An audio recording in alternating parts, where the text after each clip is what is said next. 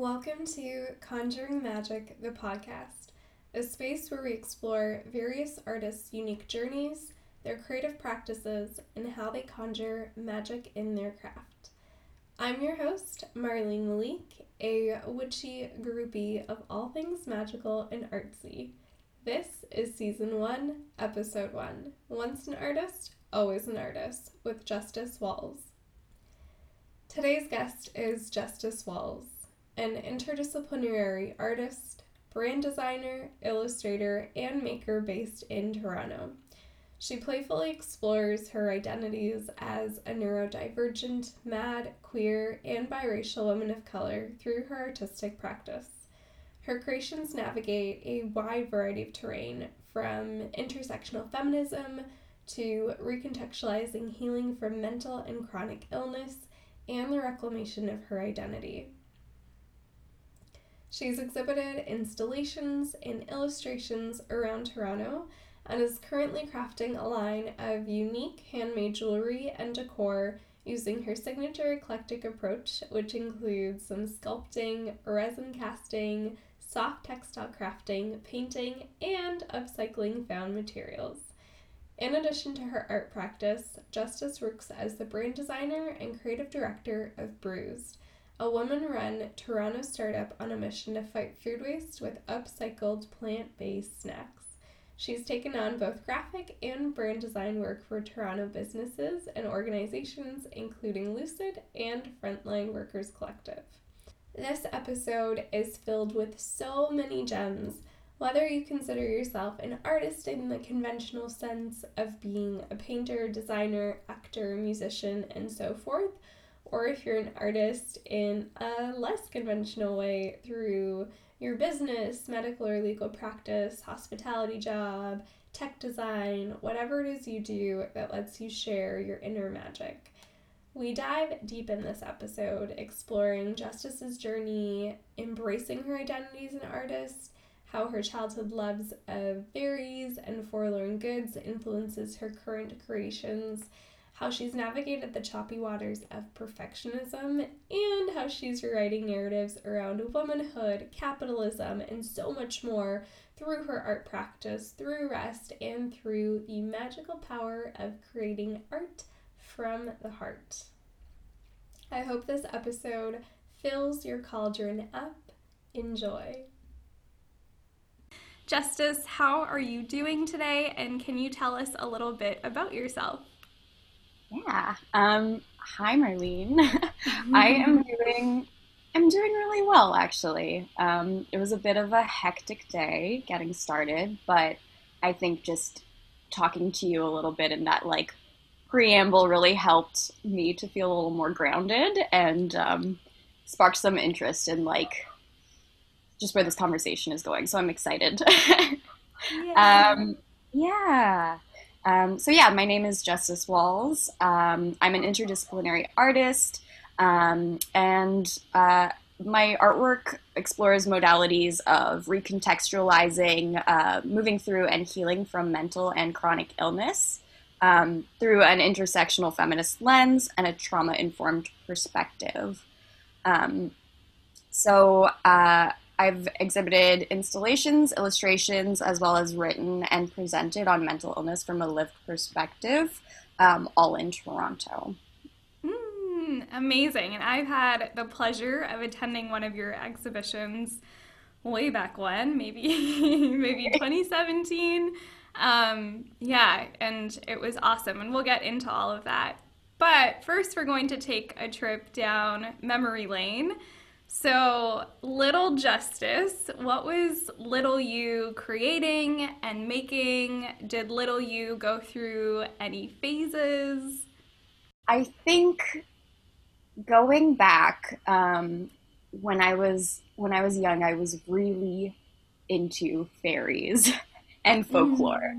So I think the idea of little secret hidden worlds filled with magic and obscurity that really spoke to me, and I just thought it was really, really cool and beautiful that a hidden world could exist. And I always imagined it to be like a really safe kind of little fairy life away from all of the troubles of the world. Yeah, so I remember I had a lot of books on fairies growing up, and my dad gave me some tracing paper, and that was one of the first bigger projects that little me had. Was I would be shut up in my room for like hours just entertaining myself, tracing the fairies in the books and then coloring them in with like pastels, like chalk pastels. And then eventually I would just like draw my own kind of freehand. And yeah, back then it was really nice. I wasn't too worried about the output, and I just kind of made a lot of things. And some of them were kind of wonky and weird, but it was okay. And I had a lot of paper, so a lot of paper, a lot of time.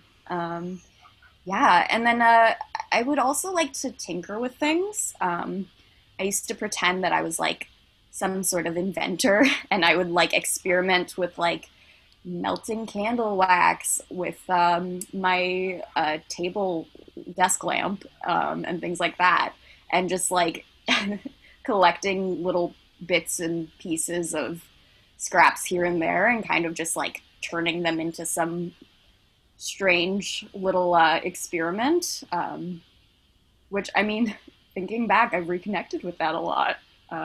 Yeah. That's so cool. I, as an adult too, am very obsessed with fairies and candle magic, and I feel like all of those things are so magical and just a reminder and like a reconnector to the fact that magic exists even as an adult. It almost feels like you're allowed to love that stuff when you're young, and then when you're older, it's like all fantastical, and you can kind of only like it if you know someone younger and you're enjoying that material with them because of them. When I feel like my inner child is just like in love with fairies and witches and all of that folklore and mythology. So you were mentioning that you noticed that you've kind of reconnected to the fairies and the tinkering and being really hands-on with all your creations. So how is that manifesting now, like in your creative practice, whether you're sharing that work or if it's just for yourself? Well, I've realized, so I think there came an age where I had really suppressed my inner child's love for that fantastical, whimsical stuff. Like I kind of shut her down and tried to I don't know, just like be normal, not be so obsessed with things that quote unquote don't exist. And like recently, I've tried to reconnect with the things that made me light up as a child, and I'm recognizing how much they light me up today. So that was a really beautiful kind of realization, I guess. And yeah, today I realize that a lot of my magic and creativity is very tactile based. So a lot of it is based on texture and touch, and I really love working with my hands. As you know, I'm really mixed media, so I can be all over the place. But I'm also learning to embrace that and kind of work in different stages. So one stage that I have is the collecting, kind of the magpie stage, I'll call it. And for me, that's finding really cool or inspiring pieces or materials secondhand, curbside finds across the streets of Toronto. As I dog walk as a day job. So I'm always walking around and finding really cool things like broken chandeliers, beads and furniture and all sorts of materials. And I've been fabricating lots of garlands and hanging wall pieces with those. So yes, stage one, stockpiling all of the fun, secondhand kind of uh, forlorn, abandoned objects, um, taking them and refurbishing them and styling them into new pieces. So yeah, I have a big collection of miscellaneous beads and strings and stuff like that. And I've been through COVID trying to kind of reconnect with uh, the beauty of the organic, natural world. So a lot of the garlands that I've made are kind of like green braided vines, so really tactile in the braiding of it. But then I'll slip beads and sculpt little leaves and attach them as beads, so they become these um, almost like whimsical fairy garlands to adorn my room with. And yeah, I think the upcycled nature of it too pays a lot of homage to fairy finds of the idea of taking something that has this like utilitarian human use and then recreating and inventing some sort of magical way to infuse it into something beautiful and new and um, fun. Yeah. Yeah, so I've been making garlands and sun catchers with the chandelier bits that I found. Um, Focusing a lot of the stuff that I've made recently has been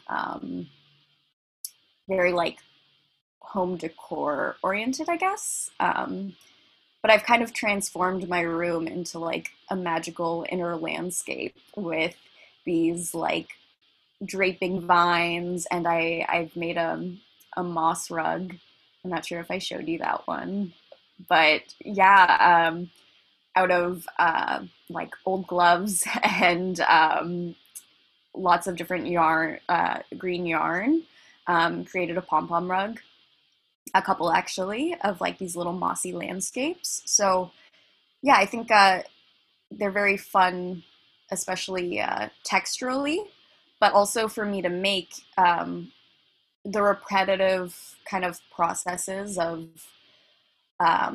weaving the vines for the garlands or making the pom poms for the moss rugs. It's been very it's almost been like a stim for me, like an outlet for me to it's been like a sensory stim to process like a lot of pent up energy. So when I find when I'm like feeling like an inner churning almost, that doing things like that, working with my hands and working with my eyes and kind of taking things from the past and infusing them into something new has been like really, really healing for me as a process.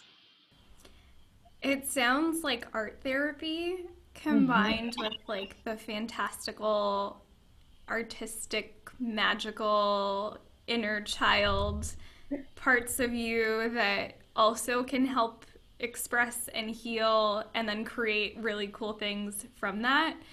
I love how tactile your process is. I write creatively.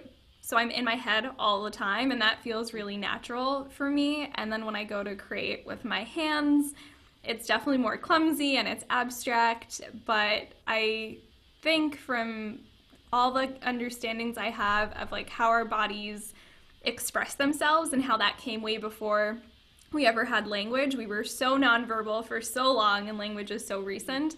And I love just that ability to like connect to that really core part of ourselves that doesn't need words and can find so much healing and magic and expression from the garlands, from the beads, like from working with those materials. And I kept imagining like our ancestors when they were creating things that would be for consuming food or for hunting and all of that, they still added so much beauty to what they were creating. And yeah, just when you were expressing that, I was like, wow. And then you've added in this like really cool fantastical aspect, and then now your room is like an enchanted garden, so you're constantly reminded of the magic that's inside of you and that exists in this world that we always have access to. We just sometimes can forget or be taught, like you were saying, that we shouldn't, and that we're, these things are not real. Mhm. But I mean, that's a whole other conversation of illusions and reality. Um, and they're kind of going really, really back. You were saying that the things that you loved when you were younger still light you up. You can still go back to them and you find inspiration from them. You still love them. So I'm so curious, like, what are those things? Like, are they books, shows, music? And when you do revisit them in your adulthood, are you engaging with them in like a similar way? Are you more studying them? What does that look like? Mhm. Yeah, I think as a kid, I spent a lot of time in my mom's garden, kind of just like uh, playing around by myself, humming songs and making up songs as I worked. And I would play with a lot of like snails and bugs. I found that really uh, fascinating, and I don't know. There's something about like that's looking into a small um, a small other world, so removed from the monotony of human existence, was just something that really fascinated me. And so I would like have snail races or just be running around barefoot, collecting mud and leaves and different herbs from my mom's garden and making potions. And today, like, I really um, have reconnected with that tendency to look to nature for inspiration, especially with like bugs and leaves and um, more what's the word, messy, I guess, messy natural things, branches and twigs and oh my, yeah, I think that I was also really into um, the concept of like hidden worlds, which ties back to fairies, but also like I was really into like Studio Ghibli, um, Spirited Away, and just like the idea of this like magical otherness that you could step into and like access. Um, and I also was really into like quote unquote like girl aesthetic, like girly aesthetic, as in pink and sparkles and Barbie and dolls and stuff like that. And as I grew up, I really repressed that like very hard because in my mind it was like, well, this is really girly, so it can't be taken seriously. This is kid stuff because, I'm I'm now mature and sophisticated, so I can't like the glittery pink sparkly, like the flashy, campy kind of stuff. But like circling back, like I've learned to kind of embrace that as uh, an aesthetic choice, but also as like a um, to embrace it is to validate my inner child and to validate like the things that I liked back then and to say, hey, you weren't cringe for liking these things. This is what makes you you. And like it's okay to be whimsical and weird and a little campy. Like that's all right. And um it's not only all right, it's cool, like it's something unique that makes me me. And yeah, so instead of uh kind of discounting that feminine kind of aesthetic, I've really leaned into it. So in a lot of my installation pieces, like Anxiety Escape Kit, for example, that has a lot of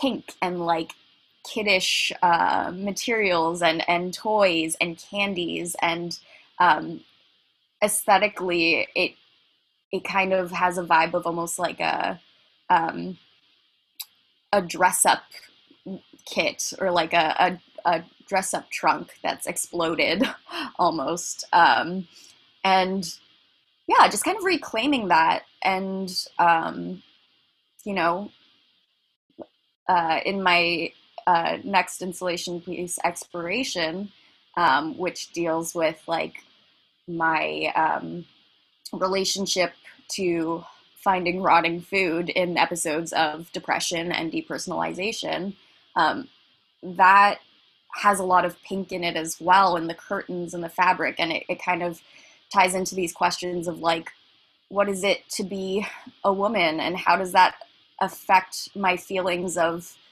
femininity when there's rot and gross things, abject things that surround me and that are a part of me, when all my life I've been told that that's, you know, I don't act like a girl, or that I'm more of a boy because I'm so messy, or because I'm dysfunctional. And like, I don't know, there's an idea that like women should be organized and like, I don't know, like housewife material, and be able to keep on top of all these things and also look put together aesthetically. And like, I guess I'm just I'm interested in like subverting what femininity is and what it needs to be, and also like the idea that something less feminine is more serious or more important, because hello patriarchy. I was waiting for this shout out to the patriarchy, because it's just no coincidence that the things that kids love and the things that women, quote unquote women, apparently love, like these very blanket statements, that those are the things that we're taught when we grow up. Like, we can't take those seriously, those have less value, they're inferior. And you like look at kids and they are so complex. There's no sense of that genderedness, and there's no sense of that ever coming out in their expression. They're so fully who they are. And I too have been like in a big process of being like, okay, like I love pink and sparkles and fairies and magic, and I don't just want to share that with children. I also want that to be absolutely acceptable in my adulthood, and I want to create art for adults that integrates all of that.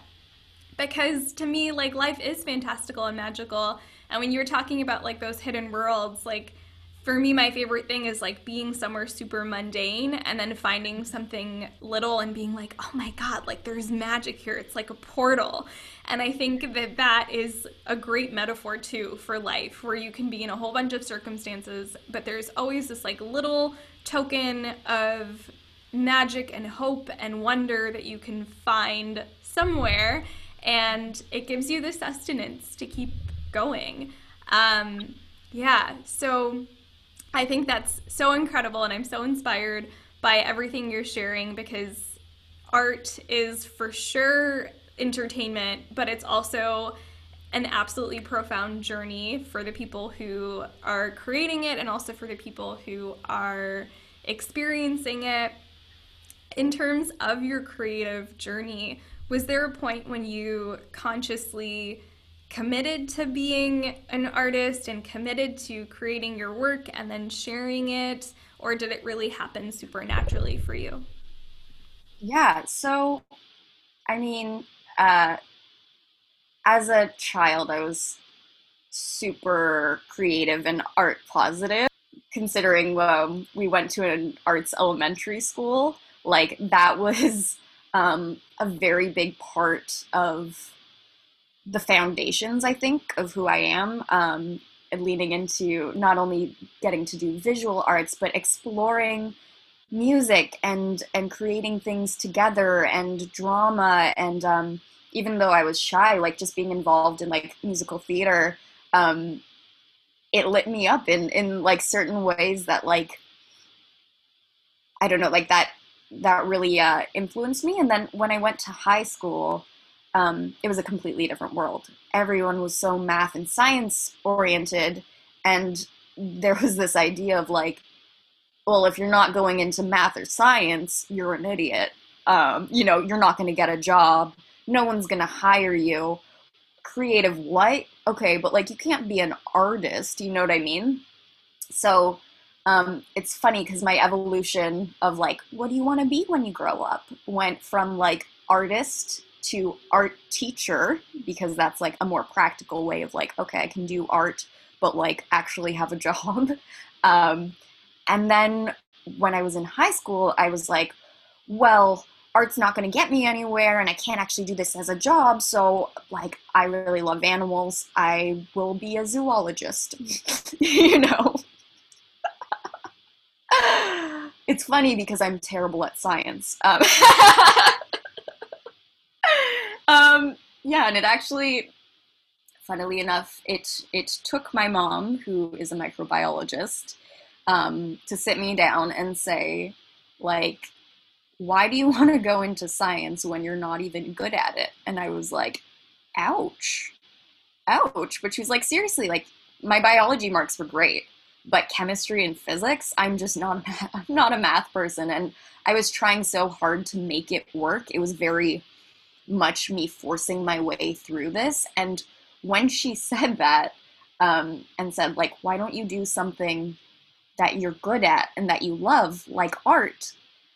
That was like a huge, I can do that moment. Like that's a possibility for me. And my mom was like, I mean, yeah, if you want to go into science, the only jobs are in research anyways, research or teaching. And I was like, well, I don't want to do that. Like, that's not who I am. So like with this newfound, like, hey, I can do art and like make a career as a creative, that was fantastic. And then a really big turning point for me was I joined yearbook club as a photographer in order to get into events for free, school events for free. But while I was there, my art teacher, Miss Monaco, who was also running yearbook club, was like, hey, I really think that you should do some graphic design for the yearbook and be a designer. And I was like, I don't know how to use Photoshop. I don't think I can do that. I don't know. I'm not, that's not really my thing. And she was like, so you don't know, you can learn. And I was like, no, I don't think so. It's the whole refusal of the call, you know, in the hero's journey. And I was like, I don't think I can do that, you know? But she was like, you can do it, just learn. And so I learned, and I turned out to be pretty good at graphic design. And I actually ended up being a yearbook editor in my last year of high school, which was like really big and fun. And I realized how much fun it was to do design work. So in my head, I was like, okay, again, it doesn't make sense to be an artist, just an artist, but I can do graphic design and design work because that kind of creativity does sell, you know, and there is a market for that. And then when it came time for university, I had only applied to Ryerson because my mom worked there and the tuition was free. And the program that I ended up choosing was the new media program, which ended up being perfect for me. So I went in thinking, okay, I'm going to learn a little bit about, you know, design and interactivity and this and that, and also some art stuff, which will be fun. But I think it took me like after my first year to realize that like the difference between someone who is an artist and someone who likes to make art is that you admit that you're an artist. And that's it. That's really what sets you apart, is like you believe you're an artist and you continue making art. And I think it was one of my profs, Lee Henderson, who had said that, like, the way to become a successful artist, like the secret, is to just keep making art. And that was like a really big realization because in my first year of university, I had a hard time calling myself an artist, because in my brain it's like, oh, you need to accomplish something or do something in order to be a professional artist or whatever.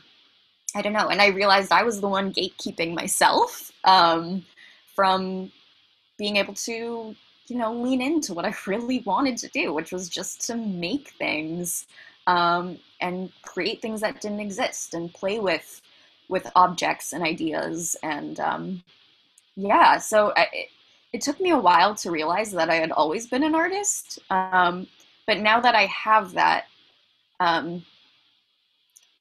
it's gone a lot easier, because after the first realization of, okay, I'm an artist, in my head I was like, okay, I have to constantly be putting things out. I have to constantly be making things and showing up and going online and putting it all over the place and being in everybody's face about I am making art, therefore I am an artist. And that was really like, I was not super mentally healthy with when I had those ideas, and it felt like I was trying to like force things out in order to just validate my existence as an artist. And it took a dark period where like I was so overwhelmed I literally couldn't make anything anymore.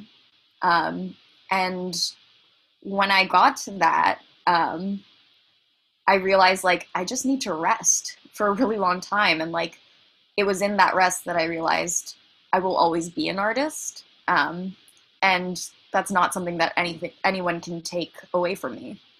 I think that's very, very beautiful and inspiring, and that idea of us being artists and no one else being able to determine that or give us that permission, I feel like that is a very powerful experience to have, and to realize that because you love creating, because you feel it in your soul and your bones, then you're a creator, you're an artist, and all you have to do is give yourself that permission.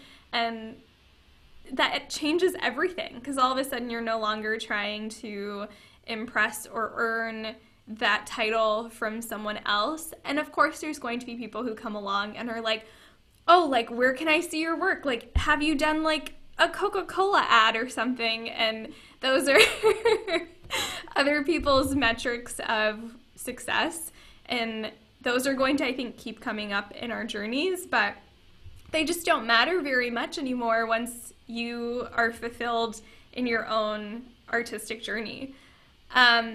With your creative practice, what does that look like now that you have this sense of, this is what I need to create, and this is the rest that I need, and these are the things that bring me joy? How has that kind of manifested into your current creative practice? Yeah, I think, throughout COVID especially, it's given me a lot of time to sit and be with myself in the quiet without so much noise from what other people are doing or what other people think about what I'm doing. And so it's kind of my practice these days. It feels kind of like I'm in this safe cocoon of creating. And I'm trying really hard to continue creating like I did when I was a child, with the idea of like, hey, it's not good, that's okay, I'm gonna make another one, which I think in the past, not feel, I definitely didn't feel that way. There's a lot of pressure, I think, that I put on myself for everything I make to be perfect. And so things that'll get me like hung up or stuck are, starting to work on a piece, kind of panicking midway through or like pausing, and then not being able to finish it because once it's done, then it can be judged. Once I finish it off, it can be quote unquote good or bad. Um, and so these days, I've been kind of trying to push myself with the motto that Monique and I created for Bruised, which is the small business that I do the brand design and creative direction for. And that business is all about, taking imperfect fruits and veggies and the misfits and kind of creating something new out of it. So again, like upcycling, very on brand with what I do in my art. But the kind of like, phrase that we keep repeating to ourselves is we're embracing imperfect. And that's kind of like a radical acceptance of, hey, I might not know what I'm doing, or it may be messy and strange, and it might be a journey to figure out, I don't know, the path to make things more, I don't know, more polished, I guess. But going along the journey, instead of like trying to force this idea of perfection, which honestly is a construct, and like I know this, but trying to embrace imperfect and allow myself not to tie in my productivity or output with my self-worth, because I think that's gotten me really stuck in the past. And so I think this is a little off question now, but yeah, just like really allowing things to be and then moving forward. It's been a really freeing practice, I think, and I'm definitely still working on my issues with perfectionism, which are very real and very debilitating.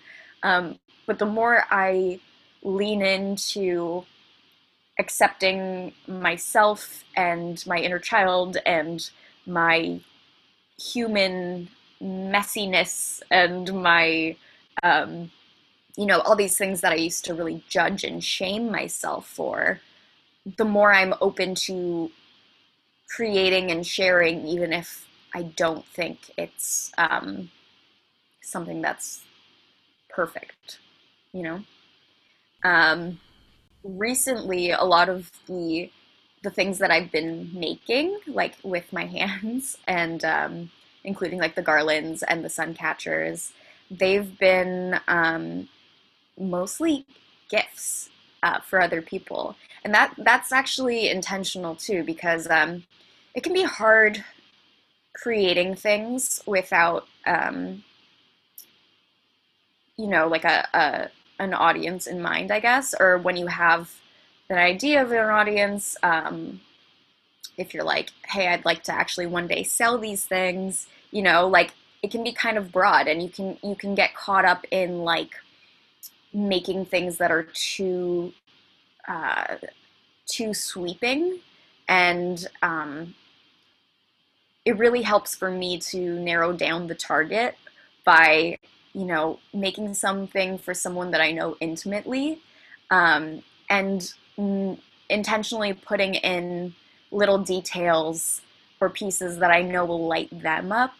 That has been at the forefront of my practice these days. And I think, yeah, it's just been a very healing thing to do. I think one thing that I struggle with is keeping up with like social media, making, but not just making, documenting while I'm making, and then putting out that documentation. That's been like probably my biggest struggle, because I get really frustrated with the idea of having to commodify every creation that I make, and like things are really messy, so it's hard for me to feel inspired while creating digestible content.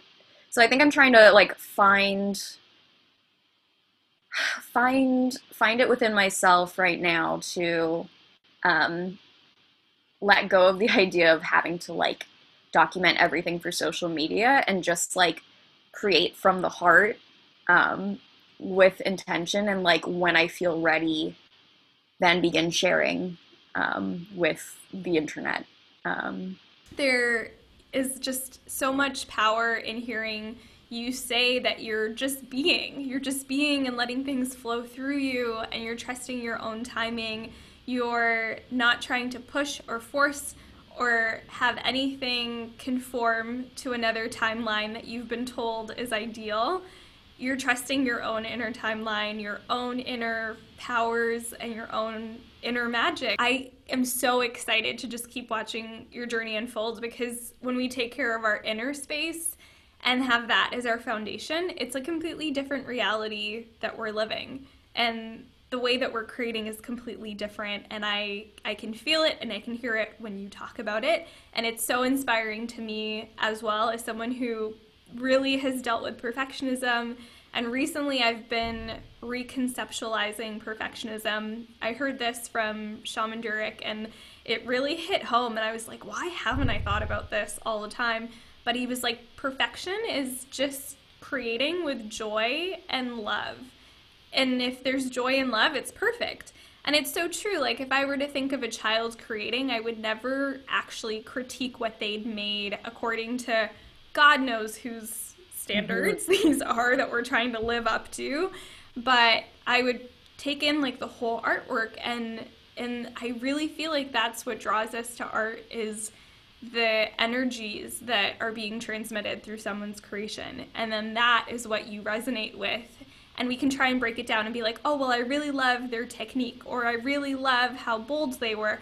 But at the end of the day, someone could be super tame and not bold and create something that you really love. And then someone could have really horrible technique, and you're like, this is my favorite thing ever. There's no right way, and I think it is so liberating to be in that space. Exactly it. There's no right way is a really big, it's a new idea for me. And I think as someone who's been really hard on themselves and carried a lot of internalized shame from just like past experiences, and just like being neurodivergent and only recently coming to terms with that, like, I think that going back to what you're saying of like not moving through other people's timelines or ideas of what perfection or good is, has been like really healing, especially just moving in a more feminine energy of like going with flow, and listening to myself and listening to what I need and honoring that, and treating that self-care as art as well, like seeing the beauty and the creativity in learning how to take care of myself, and learning how to like give myself what I need, and taking the pressure off of like, hey, you don't need to be doing gallery show after gallery show, despite what, the little voices in my head are telling me. Like, I think they're making room and making space for not only rest, but just like, internal discovery and like just being is probably one of the most important tools of my art practice. Because like going back, in university, just like trying to push through and like almost just like equating what I put out into the world as like a reflection of my self-worth. I was commodifying myself, and like it's really easy to do that under this like, capitalist kind of neoliberal thing where like we do all the niceties and it's all about face and like what you're putting out. But taking pause and like just reevaluating and tending to my own humanity before like whipping myself harder into like putting out half-hearted things just to make sure the algorithm doesn't forget about me or whatever. I think that's really changed my perspective, and like making art doesn't feel like a daunting task anymore. It feels like something natural and something continual that I don't have to like worry about. Like it's not a boiling pot on the stove where I'm like continuously checking, is it going to boil over? Or do I have to add more? You know, like it just becomes like, uh, you know, your heartbeat, where you don't have to think about it all the time, but a part of you is keeping it going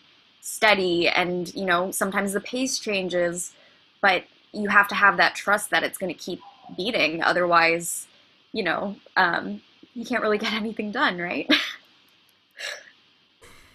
I love the trust piece, and I think that when I imagine someone watching over a pot that's like ready to boil or that isn't boiling, and it's like, is my stove not working or is something going wrong? And it feels like often there's a lot of fear around that, and then to trust yourself feels like a really powerful medicinal approach to kind of healing that.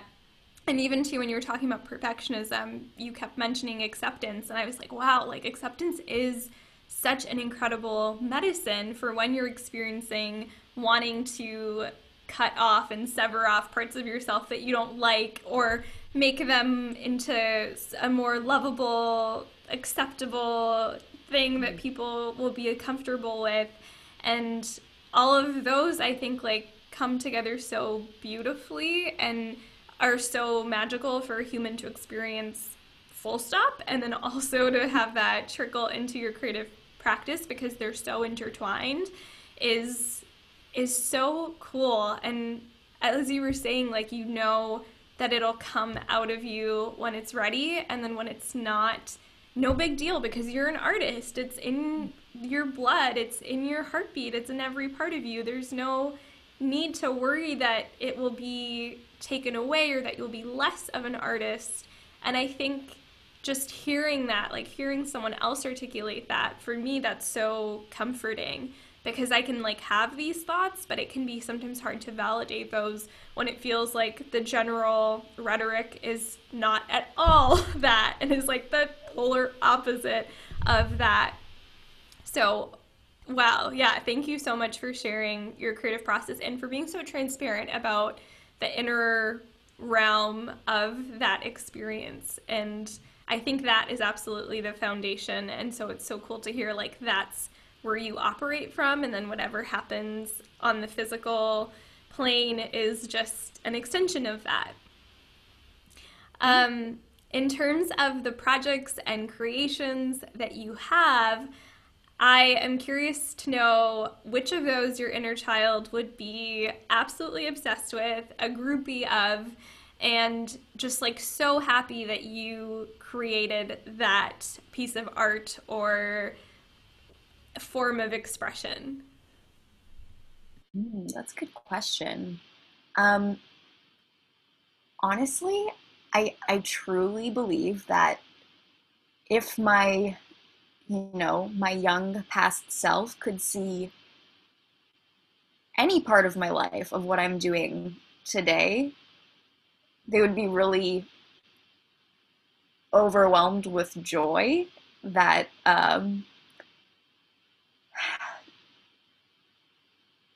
that we were not only surviving but reconnecting with the things that we um, really loved and enjoyed. So like when I was younger, and you know, this is also just with the trauma and all, but I always thought I was going to die young. It sounds really sad, but this is something that a lot of people who grow up with anxiety and depression really think. And like I didn't think I would make it to like past 20. I really didn't believe that. And from a young age, there was a sense of dread of like, I guess it's just like I couldn't imagine having a healthy and like stable life. Um, I didn't think that was in the cards for me.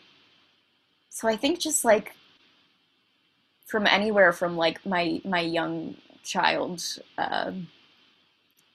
you know, my youngest self to like even like high school Justice, like to see that I'm calling myself an artist, that I'm making art in general, and that I'm living the life that I want and that I chose and that I had always wanted without having to, you know, ask for permission to do it. I think little me would be so proud.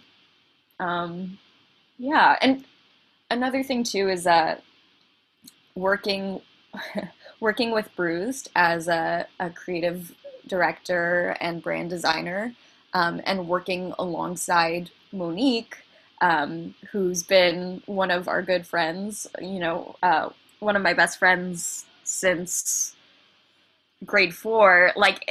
I just, I can imagine younger versions of ourselves who were up all night working on creative projects for elementary school projects and high school projects and stuff like that, and then seeing ourselves now living together, working together, creating something that we both believe in. um, I think of little me all the time, and I think of, you know maybe this sounds hokey, but like I envision sending love to the past versions of myself who didn't know how far we would get, or didn't believe that we could, you know, freely express ourselves and be who we wanted to be without. Um, I don't know if I'm following your train of thought the same way, but almost like without needing to conform yeah, to yeah, society's expectations. yeah, and without there being, I guess, a danger or a sense of danger if I don't conform. Like I think growing up, you have these big dreams about what you want for yourself, and slowly people peel away at them. Little comments like, "Oh, well, like that's nice as a hobby, but what are you gonna do for real life? Like, how are you gonna make money doing that?" Things like that. They really, especially when you're like young and you're hearing that, it just chips away so much. And like, I think any version of my past self, seeing where I am today, wouldn't really be able to believe, that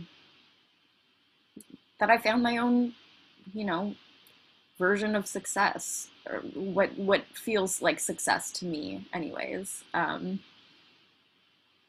Yeah, and I know I have a long way to go in terms of my artistic journey, and this really truly feels like only like the beginning. But you know, um, I never thought I would survive this long, let alone get to do the things that make me really truly happy.